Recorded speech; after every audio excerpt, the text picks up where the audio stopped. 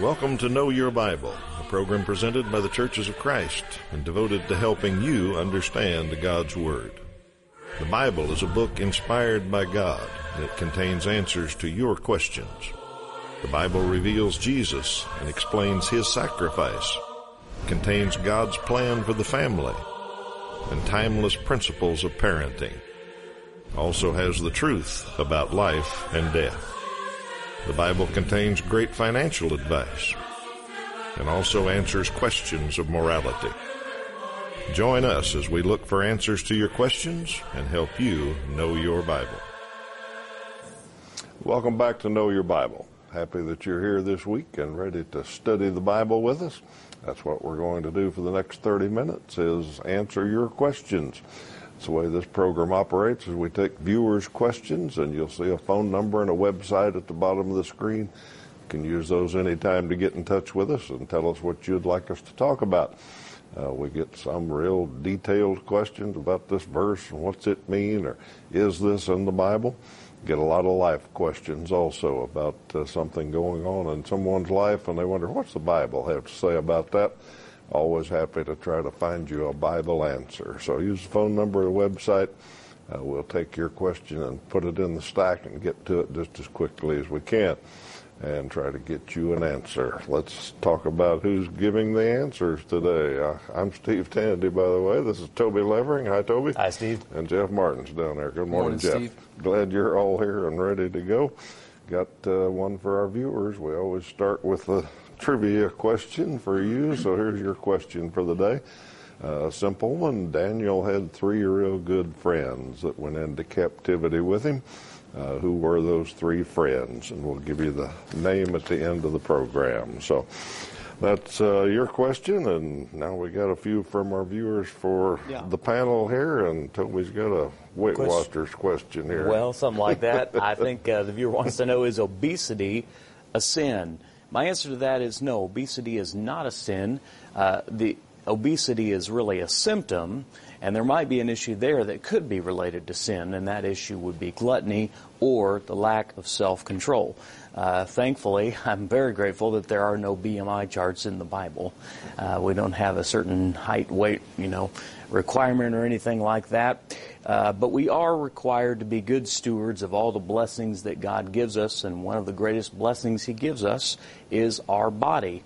And I've heard a comparison like this. Think about someone gave you a car, and you say, you can pick any car you want, doesn't matter what car you want, pick, but the thing is, you have to drive that car for the rest of your life. Well, you'd pick the car you wanted, obviously, but you would take exceptional care of it because you knew it had to last your whole life. You'd drive it carefully, you put good fuel in it, you make sure you did all the proper maintenance and all of that. Okay, well, that's a pretty good analogy of being a good steward of your body.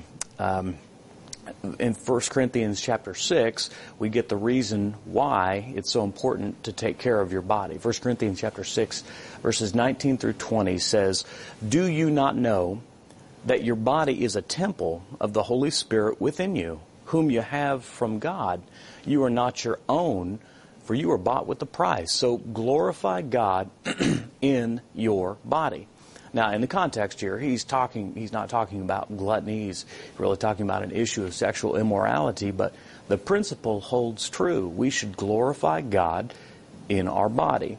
And so, no, obesity is not a sin. People can be overweight for different reasons, but we are commanded to take care of our bodies and glorify God with our bodies. So I think, eating right, exercising, doing things that take care of your body because it has to last your whole life. If you're a Christian, the Holy Spirit dwells within your body, and so you should take seriously the stewardship of your body. It's important to do that. It's good for you. It helps you live a blessed life. But no, specifically, obesity is not a sin.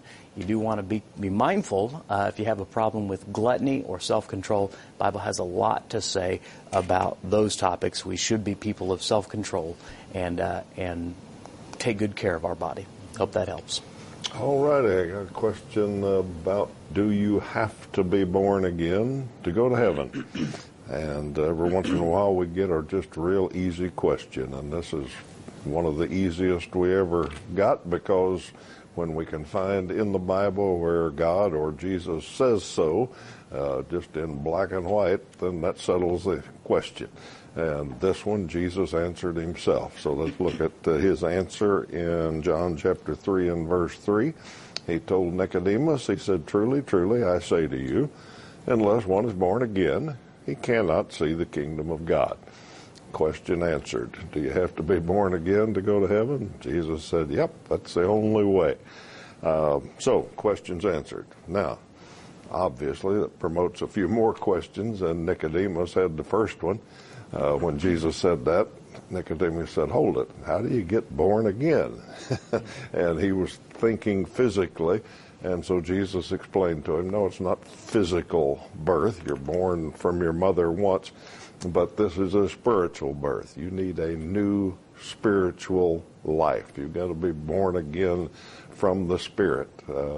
Later, Paul called it being a new creature, is the being born again experience. So Jesus explained that to Nicodemus, that it was a spiritual rebirth, and that was his explanation. Now, that promotes the next question is, well, how do you be born again? And that's a little more complicated because there's so many wrong answers in the world today. Men have come up with all kinds of schemes. Here's how you be born again. You just pray this prayer, or you just ask this, or you invite Jesus into your heart, or all kinds of answers in the religious world. It's not that complicated in the Bible. If you read the Bible, especially, just go through the book of Acts and look for anybody who was born again, anybody who became a new creature, who became a Christian. And you'll find a pattern there. You'll see it's very simple. They heard about Jesus. When they decided to put their trust in him, they obeyed him in baptism, and then they rejoiced. And that's true of every case in the book of Acts, from the 3,000 on Pentecost, clear up to the Apostle Paul, to Lydia, everybody you can find. That's what happened. That's how they were born again, when they were born again. So, question of, do you have to be born again? That's real easy. Read the book of Acts and you'll find out a lot more details about it. All right, Jeffrey, what do you got? I've got a question about hell. So that sometimes happens. Do bad people go to hell?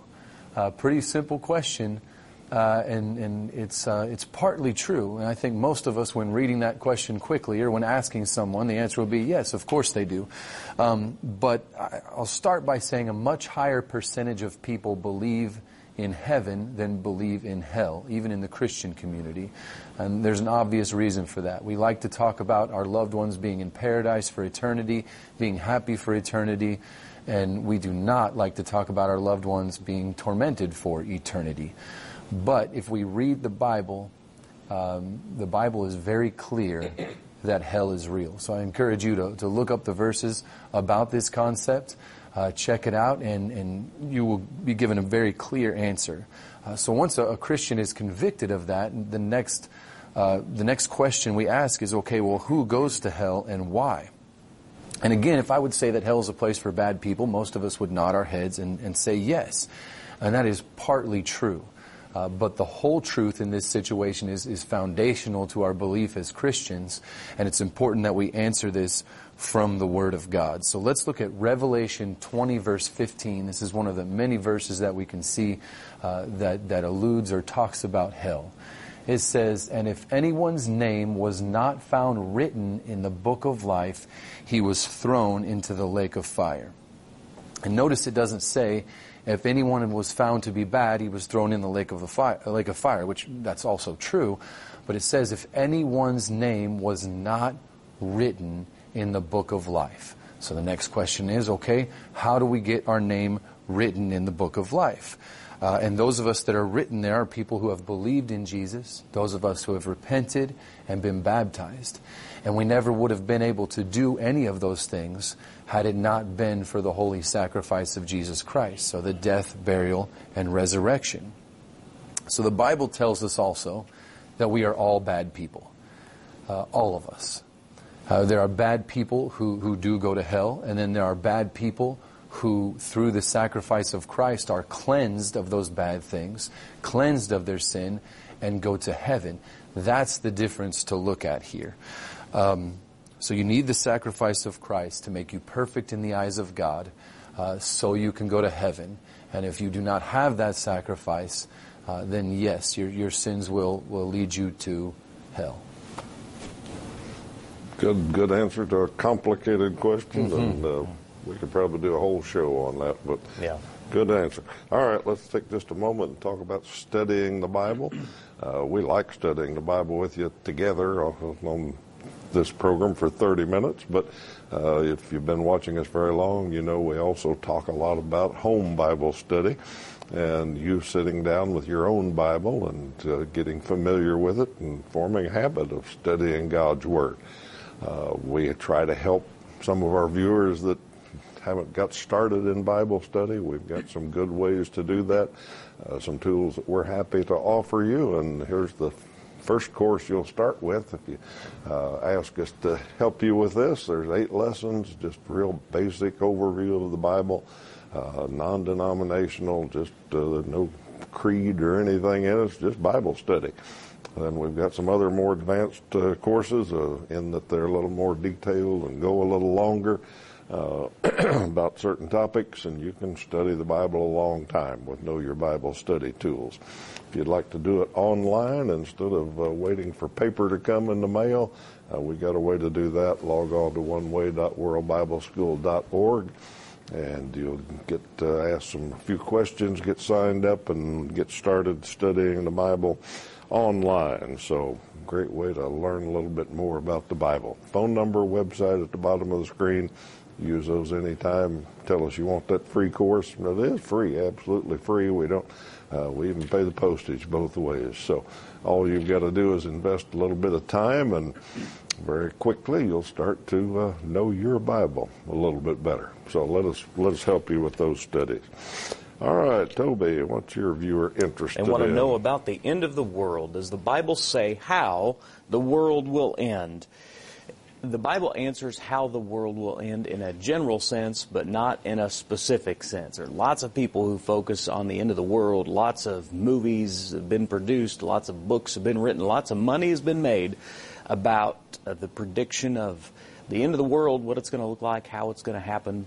A lot of that comes from a doctrine that we call premillennial. It's the idea that there's going to be a rapture and Jesus is going to send up a earthly, literal kingdom and all of this stuff. And all of that stuff is really not in the Scripture. People read it into the Scripture, but when you just look plainly what the Scripture says, there's a few things, but the general principle is the end is going to come. It's closer now than it's ever been. It's going to come like a thief in the night. You're not going to be ready for it. You're not going to be expecting it. And when it does come, you're going to know. It's going to be very clear. So Jesus talked about, he was asked about this in Matthew 24, and he was asked 2 questions. He's talking about the temple, and he was saying, look at these stones. I tell you, not one of them will be left. And they're saying, when is this going to happen? And what will be the sign of your coming? What will be the end of the age? And so Jesus is answering 2 questions.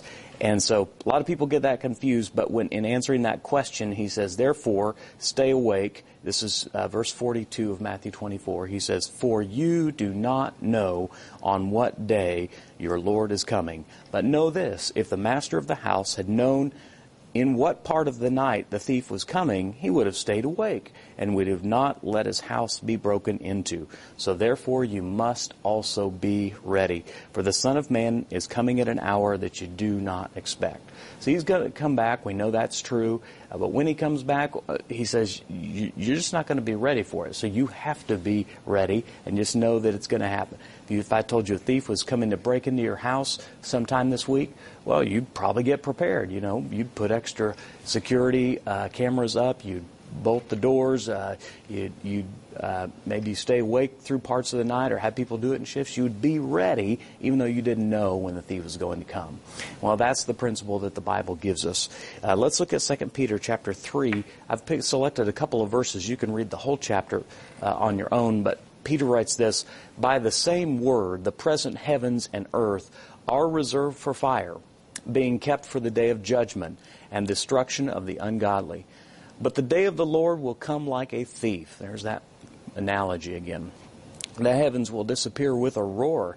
The elements will be destroyed by fire, and the earth and everything done in it will be laid bare. So that's probably the best description of what it's going to be like. But when that's going to happen, we don't know.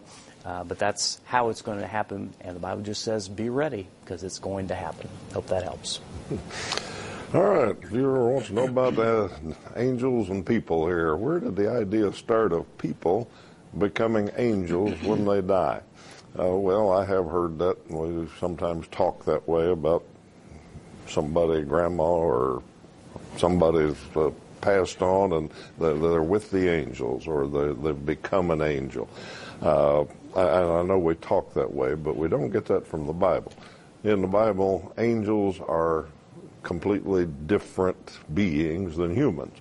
Angels were created by God before He created humans, we believe, and they serve a purpose. They minister to men. They worship God. Angels is an interesting study, but the point is, angels are different than humans. Now, the Bible nowhere says that when humans go to heaven, they become angels. So where that idea came from is what our viewer asked, and I don't know. I did a little bit of research on it and couldn't find any place where somebody dreamed that idea up. And I'm not sure it's a real prevalent idea. I think it's just the way we talk sometimes. I'm not sure anybody has a doctrine that says, okay, when a human dies, they go to heaven and they immediately become an angel. I don't know if that doctrine exists. I think it's more just a way of explaining, especially to young people, to children. That's a compassionate way to say it, is that grandma or somebody is not with us anymore, and they've become an angel. But I'm not sure anybody believes that humans really become angels. So I don't know where the idea started. I think it's just the way we talk about it sometimes. But regardless, it's not from the Bible, and humans do not become angels. They're still human beings. They're just in a spiritual body. We will be when we get to heaven. All right, Jeff's got a farming question here. Yep. Something that's seemingly impossible. A viewer wants to know, in 1 Kings 19:19, how could someone plow with 24 oxen? And to answer that question, we simply need to go to the verse, but not in the King James. We need to look at another translation, so let's see if we can figure this out. In the King James Version, it says, Elisha was plowing with 12 yoke of oxen before him, and he with the 12th. If we read that, it seems to say that he was somehow plowing with all of these oxen at once in front of him. In the New Living Translation, we get something a little different. It says there were 12 teams of oxen in the field, and Elisha was plowing with the 12th team. So it's still a little bit hard wording, and I think if we were alive at that time, we would have understood it a little bit better. If we were to understand the language in the King James, it would have made sense to us. But the idea here is that Elisha was only in control of one team of oxen, and he had servants that are mentioned in the rest of the chapter that were in control of the rest. And this was actually right when Elisha was being called by Elijah. And eventually that team of oxen that he had, he slaughtered, and they had a feast. And that started his journey as a servant to God and eventually a prophet of God. So it wasn't something miraculous happening there. It was just a little bit confusing because we don't really understand how things like that played out back in Bible times. Yeah. We had a class a while back on the life of Elijah, so I remember studying about this verse, and the comparison was that today if you see a big farm, sometimes you'll see 2 combines going through the field together, or maybe even 3 if it's a really big operation. Well, back then, if you were rich and had big fields, you'd put more than one team of oxen out there, so there'd be 2 or 3 or 12 teams of oxen all working together through the field. So that was evidently what was going on, and some people conclude from that Elisha was rich. Yes, yeah, probably was. Had a big farm. Yeah. Okay, Only 2 oxen. Much easier than 24, I guess. Absolutely. Let me invite you to visit a Church of Christ near you. We talk about visiting church every week because this program is produced and provided for you by Churches of Christ and supported by Churches of Christ. And we like to mention a few of our supporters each week. If you happen to live close to Agra, Kansas, or Meade, Kansas, both of those smaller communities have an active group of Christians who meet as the Church of Christ and help us stay on the air. So we like to thank them. And if you live in one of those communities, maybe you know somebody that is a member of the Church of Christ there. Tell them you watch the program, you appreciate it, and thank them for helping us be here. If you're looking for a church home, you'd certainly be warmly welcomed at either of those congregations or at any Church of Christ, whatever viewing area you're in. Drop in and see them sometime and tell them that you heard about them on Know Your Bible. But we thank Agra and Meade for their support. Toby, Yep. Pretty basic question Yes, here. sir. Tell us about the Bible. Yeah, the program's Know Your Bible, and we're going to get a question. Where did the word Bible come from, and who put the Old and New Testaments together? Okay, the word, the answer as far as the word Bible, etymology is the study of words, and this particular word is biblia in the Koine Greek, which literally means scroll or books or scrolls. That's how the original Bible, most of us have a book, some of us have a digital device, but the original texts were scrolls. And these were it wasn't one book, but it was a compilation of books. 66 books, in fact. Over 40 different authors wrote those over a great span of time. Well, who put those together?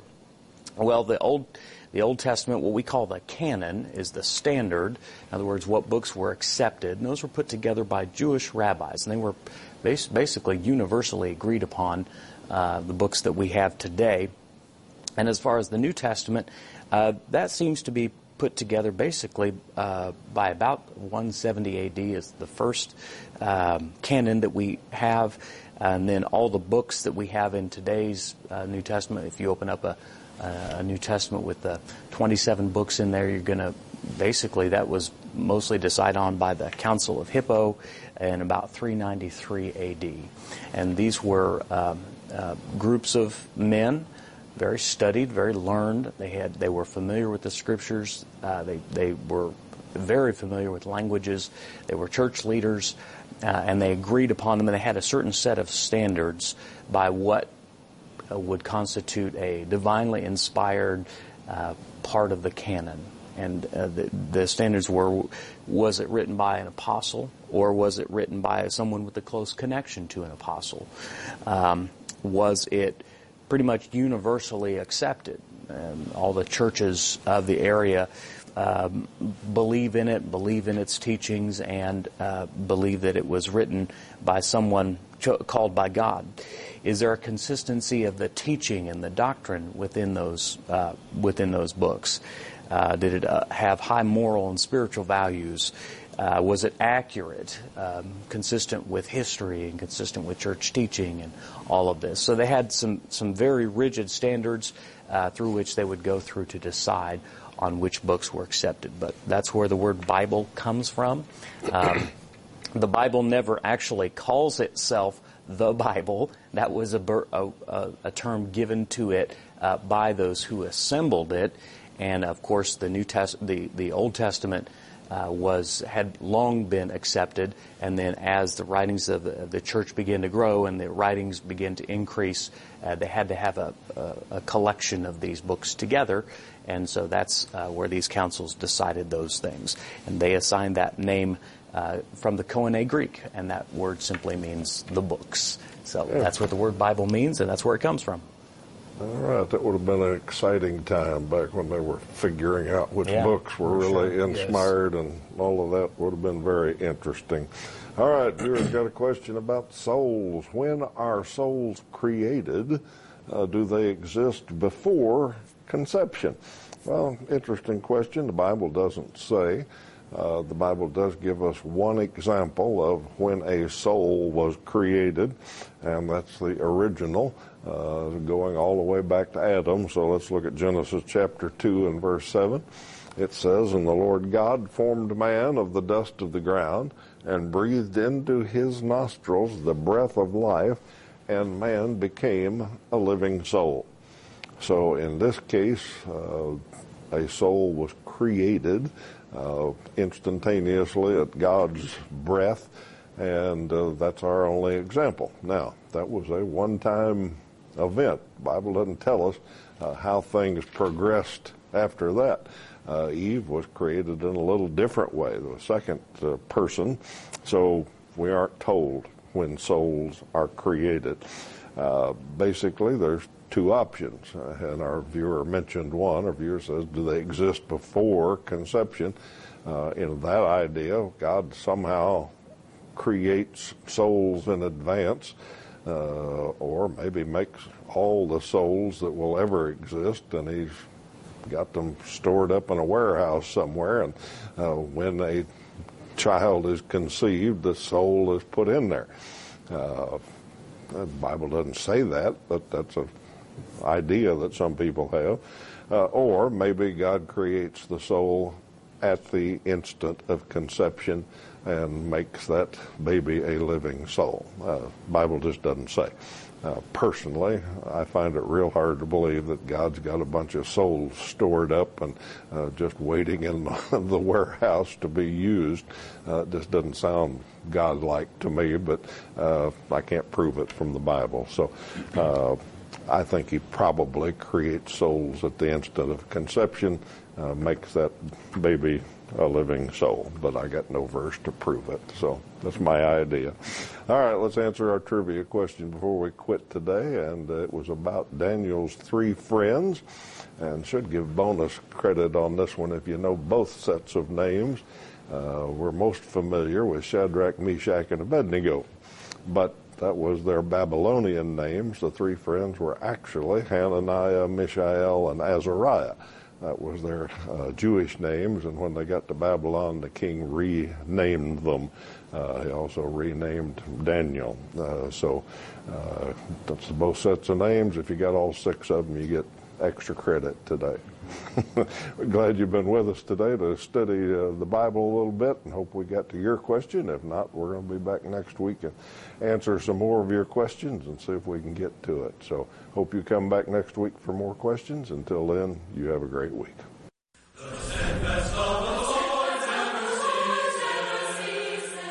Know Your Bible has been presented by the Churches of Christ in your area.